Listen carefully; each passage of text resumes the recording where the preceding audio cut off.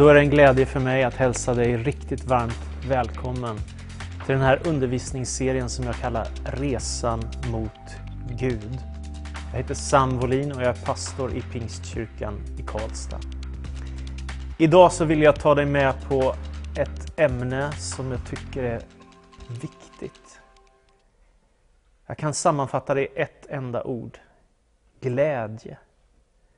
Det skulle jag vilja skicka med dig undervisning om idag.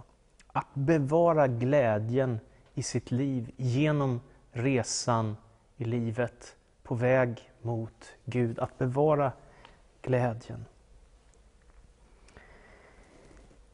Vi går alla igenom tider i vårt liv som är tuffa. Alla av oss möter vi frustrerande omständigheter och svårigheter. Alla drabbas vi av motgångar och prövningar ibland. Sånt som vi kanske inte är beredda på, annat som vi tänkte oss kanske kommer komma.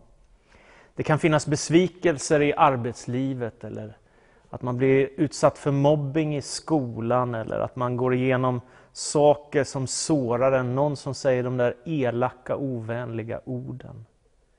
Det kan vara saker som att man kör för hårt, att man sliter på sina krafter alldeles för mycket som gör att man hamnar i nedstämdhet, vilket gör att man inte mår så bra. Kanske har du gett av dig själv mer än vad du orkade eller vad du hade tänkt på din resa genom livet. Kanske har du drabbats av oväntad sorg, att någon som du älskar har du mist mitt i ditt vardagsliv som du inte alls var förberedd på. Kanske kämpar du med depression, kanske måste du äta mediciner för att må bra. Vi går alla igenom tuffa tider, prövningar och svårigheter. Och frågan är, vad gör man på resan med och mot Gud? Resan genom livet, när livets tuffa omständigheter dyker upp.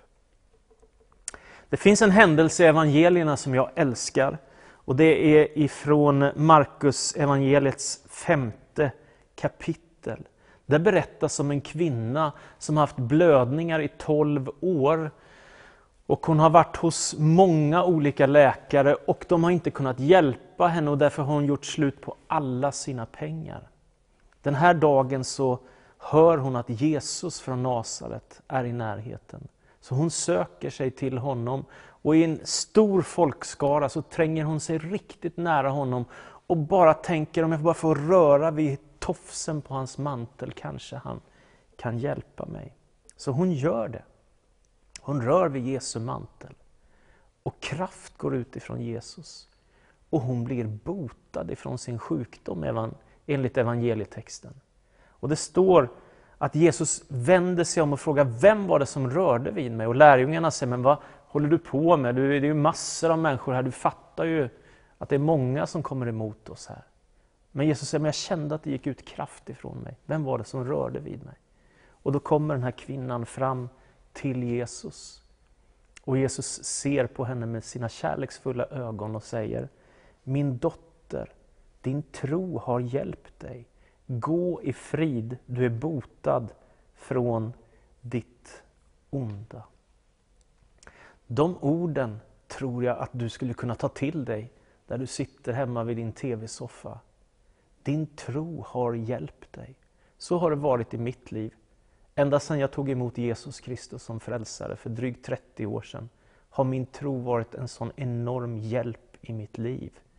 När tider av sorg, tider av prövningar, tider av motgångar har kommit emot mig så har jag haft en kraft i mig. En kraft ifrån Gud som har burit mig igenom allt. Och att veta om att jag inte är ensam med mina omständigheter utan jag kan koppla med den stora verkligheten med Gud själv.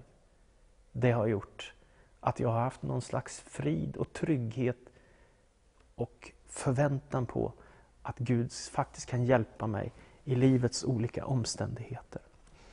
Så jag vill skicka med dig detta. För det första, kom ihåg i tuffa tider att din tro kan hjälpa dig. Om du öppnar ditt hjärta för evangeliet för Jesus Kristus så kan din tro hjälpa dig. När livet är tufft, när prövningarna kommer och svårigheterna möter dig, så minns detta att din tro kan vara till hjälp i ditt liv. För det andra, Kom ihåg att i tuffa tider så vandrar Jesus Kristus vid din sida. Bibeln säger att Jesus är densamme igår, idag och i all evighet. Det finns ingen som Jesus och det är därför du kan söka dig till honom och finna trygghet, finna frälsning, finna hopp i ditt liv. Jesus säger också i Matteus evangeliet 28, vers 20, jag är med er alla dagar in till tidens slut. Han är med dig varje dag. Dagar när du är lycklig, dagar när du är väldigt sorgsen, dagar när du mår jättebra och dagar när allt går dig emot, så är han vid din sida. Kom ihåg det. Aposteln Paulus, han skriver i Filipperbrevets 5:e kapitel till församlingen i Filippi, det 4:e kapitlet och den 4:e versen. Gläd er alltid i Herren. Än en gång vill jag säga gläd er. Låt alla människor se hur fördragsamma ni är. Herren är nära. Gör er inga bekymmer, utan när ni åkallar och ber, tacka då Gud och låt honom få veta alla era önskningar. Då ska Guds frid som är mera värd än allt vi tänker ge era hjärtan och era tankar skydd i Kristus Jesus. Jag vill också läsa en text ifrån profeten Habakuk som finns i det 3:e kapitlet och den 17:e versen. Habakuk 3 och 17. Där skriver profeten: fikonträdet knoppas inte, vinstocken bär ingen frukt, olivskörden slår fel, fälten ger ingen gröda, fåren är borta ur follan, hängnen är tomma på kor. Men jag vill jubla över Herren, glädja mig över Gud, min räddare. Herren min härskare är min styrka, han gör mig snabbfotad som gasellen så att jag kan löpa över bergen. Det här är 2 märkliga texter. Därför att de är skrivna ifrån människor i ganska så stor nöd och svåra omständigheter. Om det vore så att det här vore texter ifrån en sandstrand vid Medelhavet med en kaffelatte i handen under ett solparasoll i en skön fåtölj, ja, men då vore det här kanske bara lite yttre fernissa. Men nu är det inte detta som är deras omständigheter. Aposteln Paulus skriver, fängslad i Rom, skriver han till församlingen i Filippi. Det vill säga, han har blivit tagen till fånga för att han har predikat evangeliet om Jesus Kristus. Och så sitter han i ett romerskt fängelse. Jag gissar att det inte är så särskilt fantastisk mat. Jag gissar att det inte är perfekt temperatur direkt, utan antagligen lite för varmt eller lite för kallt. Jag gissar att han har ganska dåliga förutsättningar i sin tillvaro att sitta fängslad för 2000 år sedan nästan i Rom. Jag gissar att det var rätt så tufft. Men denne apostel, Jesu Kristi lärjunge Paulus, skriver när han är i ett av sitt livs tuffaste omständigheter till de kristna i Filippi i Grekland. Gläd er alltid i Herren. Än en gång vill jag säga, gläd er. Det finns så mycket som vill stjäla glädjen ur ditt liv. Det finns så mycket som vill ta ner dig, göra dina dagar mörka och svåra, meningslösa och tomma. Kan man då glädja sig i Gud fast livet är tufft? Och svaret är enkelt, ja. Man kan glädja sig i Gud. Man kanske inte kan glädja sig över alla omständigheter som möter en och prövningar och svårigheter. Men man kan glädja sig i att ha funnit Gud. Att ha honom som kraft, källa till mitt vardagsliv. Det går alltså att finna glädje även i svåra omständigheter. Det är det 3:e jag vill skicka med dig. Man behöver inte sjunka ner i mörker och djup och bara fastna där och leva där och grotta. Utan man kan faktiskt få med sig glädje i sitt vardagsliv trots prövningar och svårigheter. Gläd er alltid i Herren. Än en gång vill jag säga gläd er. Det finns ett annat hopp. Så kom ihåg det, när livet är tufft så kan du faktiskt ändå glädja dig i Gud. Inte för allt som möter dig, men för att han finns vid din sida och att han är där. Profeten Habakuk har också en liknande skildring. Han säger, fikonträden knoppas inte. Vinstocken bär ingen frukt. Hängnen är tomma på kor. Olivskörden slår fel, fälten ger ingen gröda, fåren är borta ur fållan. Men jag vill jubla över Herren, glädja mig över Gud min räddare. Herren är min härskare och min styrka. Han gör mig snabbfotad som gasellen och jag kan löpa över bergen. Jag tror att det kan vara ett slags tilltal för dig, du som är i en svår och tuff situation i livet. Det kan hända att det har slagit fel i ditt liv. Det kan hända att det inte blev som du hade tänkt dig.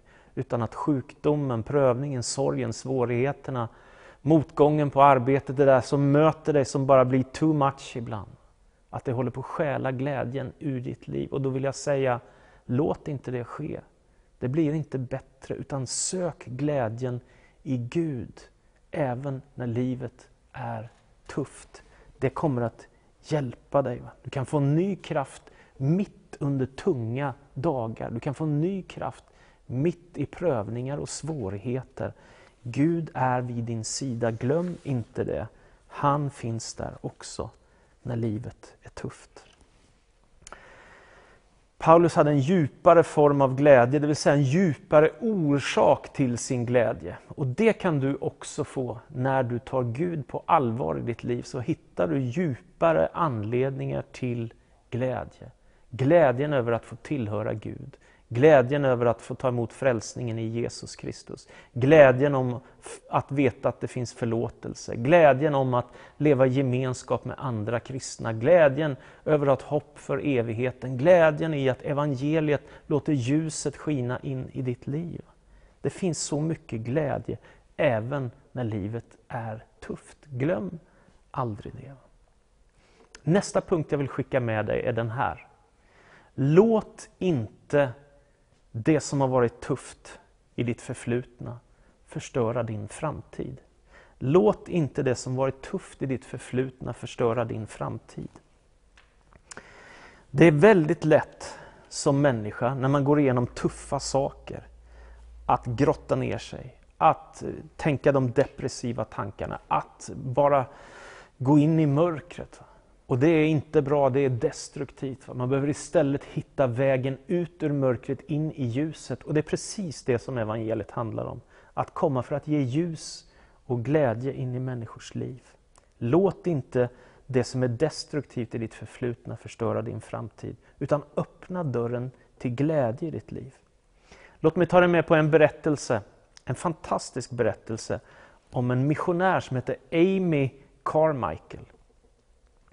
Hon arbetade i Indien under 55 år. Föddes på Irland. När hon var liten flicka så hade alla hennes kompisar, de hade blå ögon och hon hade bruna ögon. Så hon blev avundsjuk och bestämde sig för att börja be till Gud om att få blåa ögon. Så på kvällen, varje kväll innan hon gick och la sig, så sa hon: Gode Gud, låt mig få blå ögon som mina kompisar. Och så vaknade hon tidigt på morgonen och så tittade hon i spegeln. Hon hade fortfarande bruna ögon. Undrade, varför kan inte Gud ge mig blåa ögon? Och så säger hon, när hon har skrivit, jag kom nästan till slutsatsen att Gud inte var god eftersom han inte besvarade min bön som ung flicka. Hur som helst, Amy växer upp. Hon känner kallelsen att bli missionär. Hon går till en missionsstyrelse. Hon ber att få bli utsänd. Först så kommer hon till Japan. Sen är hon ett tag i Sri Lanka som missionär. Hjälper människor som har det svårt. Berättar om Jesus. Och till slut så hamnar hon i Indien. Vilket hon inte var förberedd på. Men där hon skulle vara i 55 år och arbeta som missionär. När hon kommer till Indien så efter en tid så upptäcker hon någonting fruktansvärt. Och det är att det pågår i tempelprostitution. Och det var så här vid den tiden, det här pågår inte längre i Indien, men då pågick det här. Det är slutet av 1800-talet, början på 1900-talet. Då var det så att många familjer som var fattiga, de var glada för att få pojkar. För de kunde ju arbeta och dra in pengar till familjen, medan flickorna många gånger blev sålda som sexslavar till templen. Fruktansvärt, små unga flickor som familjen kunde få pengar för naturligtvis, som i sin fattigdom gjorde att de fick det lite bättre, medan deras döttrar fick det fruktansvärt. När Amy Carmichael inser det här läget som de är i, de här flickorna, så får hon en djup nöd i sitt hjärta att göra en stor insats för detta. Och det börjar med att hon börjar köpa loss några flickor. Och för att kunna göra det så klär hon sig i indiska kläder. Hon smörjer in sina händer och sitt ansikte med kaffepulver så att hon ska se ut som en indisk kvinna. Och hon har ju bruna ögon så att hon ser ut som en indisk kvinna också. Åren går. Amy Carmichael, hon friköper flicka efter flicka som lever i detta fruktansvärda som tempelprostitutionen innebar.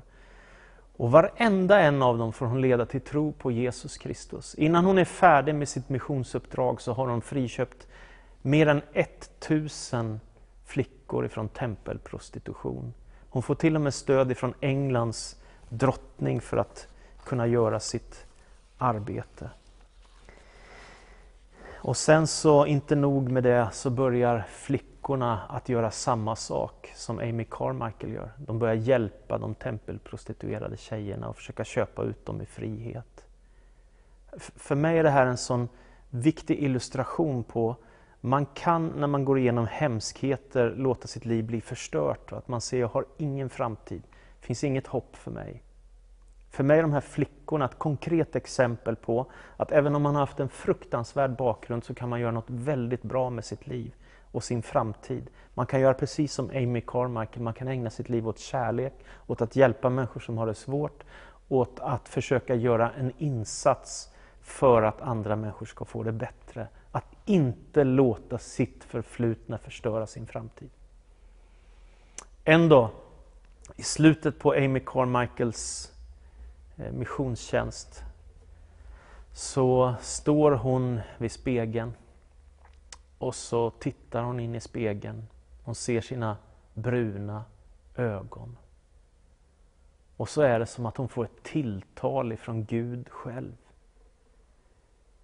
Att Gud säger in i hennes hjärta, det var för de här flickornas skull som jag inte besvarade din bön om att få blå ögon. Med det hade hon kanske inte kunnat göra den här stora insatsen hon fick göra. Gud ser större, han har det stora perspektivet. Med sina bruna ögon och med kaffepulver utsmetat i ansiktet och på händerna kunde hon friköpa mer än 1000 indiska flickor från tempelprostitution. Gud har den stora bilden, vi har inte alltid det. Så bevara glädjen, låt inte ditt förflutna förstöra din framtid, utan gör som de här tjejerna gjorde som blev friköpta. Gör något bra med ditt liv. Gör något gott. Var en kärleksfull människa. Öppna ditt liv för Guds kärlek. Nästa punkt jag vill skicka med dig är detta. Fatta inte kortsiktiga beslut som förstör ditt liv långsiktigt. Fatta inte kortsiktiga beslut som förstör ditt liv långsiktigt. Ett väldigt vanligt misstag som vi människor gör, som Ordspråksboken beskriver gång på gång, det är att vi fattar beslut som kan ge oss en glädje för en kort stund, medan det sabbar vårt liv på lång sikt. Mycket vanligt mänskligt misstag. Det är egentligen det Bibeln talar om som synd, att vi förstör våra liv eller vi förstör för andra människors liv. Gör inte det, utan se istället till att tänka klokt om din framtid. Det betyder att man kan liksom hitta sunda gränser för sitt liv. Hitta kloka vägval, och att när man står inför de där vägvalen och man vet att den där frestelsen den kommer leda mig fullständigt vilse, även om det kan bli väldigt meningsfullt och roligt ett kort tag, så kommer det paja mitt liv på lång sikt. Var noggrann med vilka beslut du fattar och tänk igenom konsekvenserna av dina beslut. Det är det Bibeln talar så tydligt om i Ordspråksboken gång på gång. För att det är det som bevarar glädjen i ditt liv. Jag hörde en sån underbar berättelse från en av mina vänner som berättade när ett antal människor var 65 år gamla och slutade sina arbeten. Och folket stod upp och jublade och applåderade för de långsiktiga insatser de här människorna hade gjort med sitt liv för att göra andra människors liv bättre. Tänker, så är det meningsfullt att avsluta ett arbetsliv. Det är inte så roligt att avsluta sitt arbetsliv med att det var han som svek, det var han som bara strulade till det var hon som alltid sabbade, det var han som sa så elaka ord, det var hon som... Det är inget bra. Det är inte så som man hittar glädjen i livet. Glädjen måste hålla långsiktigt, det funkar inte bara att köra kortsiktigt. Det är Ordspråksbokens tydliga budskap. Och vad gör man då om allt har gått åt skogen? Då står det i första Johannes brev, det första kapitlet och den 9:e versen. Om vi bekänner våra synder är han trofast och rättfärdig, så att han renar oss från alla synder och förlåter oss vår orättfärdighet. Så man kan få börja om också. Det är det som är kyrkans stora bidrag också i världen. Hur man än har sabbat sitt liv, hur stora misstag man än har gjort, vad man än har gjort mot sin familj eller mot sina vänner eller arbetskamrater, vad man har gjort mot Gud eller vad du vill, så kan man få börja om. Det finns en andra chans, det finns nåd, det finns förlåtelse, du kan få börja om. Va? Nästa punkt och sista. När du går igenom sorg, glöm inte att du har ett hopp. På resan genom livet så kommer vi alla att gå igenom saker som är väldigt tuffa. Vem av oss vill vara med om att förlora någon som vi älskar? Inte en enda av oss. Vi vill inte förlora våra föräldrar, vi vill inte förlora våra livskamrater, vi vill inte förlora någon vi älskar. Utan allt det här är djupt smärtsamt. Vad är det då den kristna tron gör med en människa som söker sig till Gud? Jo, det är att ge hopp. Hopp om evigheten. Det betyder att det finns möjlighet att få ses igen. En av de vackraste kristna sångerna om himlen har just det som budskap. Vi ska ses igen. Och det hoppet bär mig. Jag har suttit vid min pappas dödsbädd. Jag har suttit vid många församlingsmedlemmars dödsbädd och fått tänka, vi ska ses igen. Det är väldigt, väldigt starkt. Paulus skriver om detta. Han säger i första Thessalonikerbrevet, det 4:e kapitlet. Vi vill att ni ska veta hur det går med dem som avlider, så att ni inte behöver sörja som om ni inte hade något hopp. Om Jesus har dött och uppstått, vilket vi tror, då ska också Gud genom Jesus föra till sig de avlidna tillsammans med honom. Med stöd av vad Herren själv har lärt oss säger vi er detta. Vi som är kvar här i livet då Herren kommer ska inte gå före de avlidna. Ty när Herren själv stiger ner från himlen och hans befallning ljuder genom ärkeängelns röst och Guds basun, då ska de som är döda i Kristus uppstå först, och därefter ska vi som är kvar i livet föras bort med molnen för att vara tillsammans med dem och för att möta Herren och så vidare. Här finns evighetens hopp. Här finns ett löfte om att vi ska få mötas igen. Så jag säger till dig, du som har sorg, glöm inte att det finns ett hopp. Glöm inte att det finns en större värld. Och detta innebär att Gud kan ge dig ny kraft i ditt vardagsliv där du är. Kom ihåg, han vandrar vid din sida. Kom ihåg att din tro kan bli till hjälp i ditt liv. Kom ihåg att inte låta det som har varit svårt i ditt förflutna förstöra din framtid. Kom ihåg att han kan ge dig kraft mitt i sorgen. Kom ihåg att han är vid din sida och vill fylla dig med sin ande och sin kraft. Så hur bevarar man glädjen i sitt liv? Väldigt mycket handlar om att ha hopp. Väldigt mycket handlar om att ta vara på allt det goda och vara tacksam. Viktor Frankl, psykologen eller psykiatriken, vilket han nu var, som satt i koncentrationslägret under andra världskriget, en av de judiska lidande i Tyskland. Han skriver så här i sin bok Livet måste ha mening. Allt kan man ta ifrån människan, utom en sak. Den yttersta friheten att välja förhållningssätt till det som livet för med sig. Det är så klokt sagt. Och han säger också i sin bok Livet måste ha mening att de fångar som överlevde i koncentrationslägret, det var de som hade hopp. De överlevde också de här svåra, fruktansvärda prövningarna. Så jag vill skicka med dig, Låt inte glädjen stjälas ur ditt liv. Låt inte vad som helst ta ifrån dig den glädje som du har fått som människa. Utan bevara glädjen, var rädd om den, vårda den, fatta beslut som är långsiktiga, som gör att du bevarar glädjen i ditt vardagsliv på resan mot Gud. Herren välsigne dig och bevara dig.